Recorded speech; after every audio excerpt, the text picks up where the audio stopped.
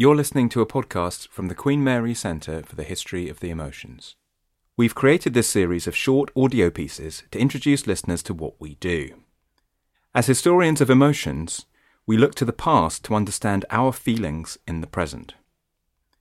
In this episode, Edgar Gerard Hughes explores the sounds and the meanings of grief, from mournful keening to agonised silence.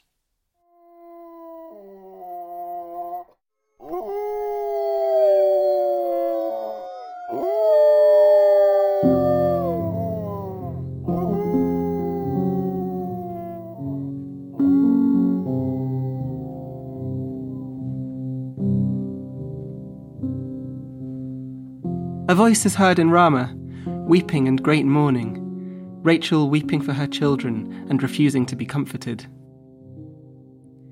Imagine the sounds of mourning, and you will probably hear a cacophony. Overwhelmed by the enormity and finality of death, a frantic despair floods our senses and overcomes our will.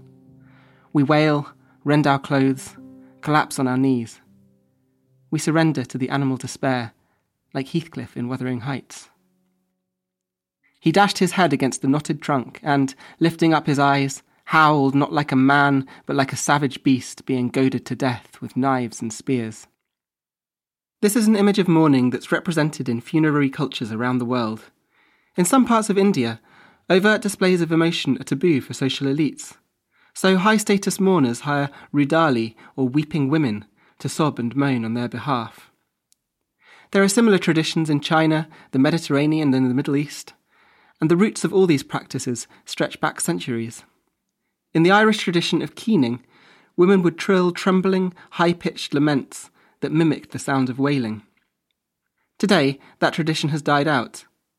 But this was grief as it sounded to centuries' worth of sorrowing Celts. Oh no, oh no. This 1957 recording from Arran, on the west coast of Ireland, is one of the few that survive.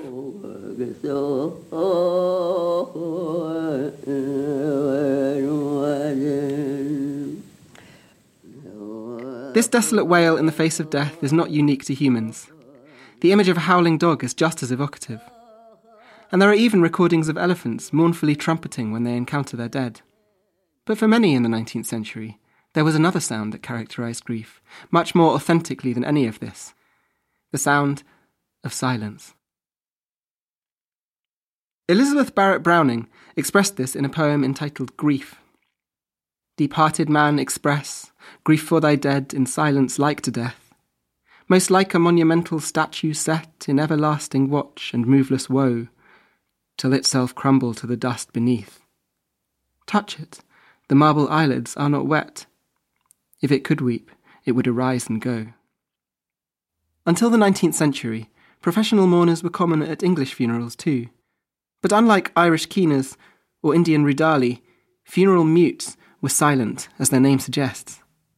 They dressed in black and stood outside the house of a bereaved family, or marched beside a mourning train in expressionless sobriety. The idea that grief was mute and ineffable was not confined to literature. Henry Maudsley was perhaps the most prestigious British psychologist of his time, and he wrote about the nature of sorrow. The show of grief is often greater than the grief itself. He who is wholly absorbed in the passion of sorrow cannot speak and see it. Its violence transports and, so to speak, hypnotises. The hysterical woman who rends the air with shrieks and appalls the spectator with her bodily writhings does not suffer much. Indeed, the performance of her grief often yields her a degree of secret gratification. In other words, for him, there are two griefs. The first is frantic, tearful, ephemeral, and apparently effeminate. The second, still, silent, masculine, and profound. 19th century scientists returned to this dichotomy again and again. William James, often known as the founder of psychology, made a similar distinction. On the one hand, he described a pungent pleasure of a crying fit, in which every nerve and muscle was taut and alert. The second was a dry and shrunken sorrow that leaves us numb and incapable of movement. These reactions seem like exact opposites, and yet they are supposed to express the same underlying feeling. How can this be? Are they even the same emotion? Perhaps there is not one stable thing called grief, but a complicated mess of emotions.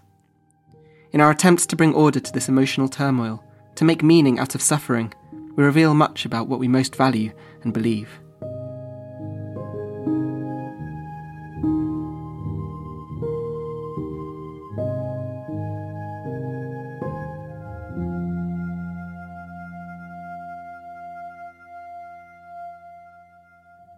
Thank you for listening to this podcast from the Queen Mary Centre for the History of the Emotions. It's part of the Living with Feeling project funded by the Wellcome Trust. We hope it helped you feel better.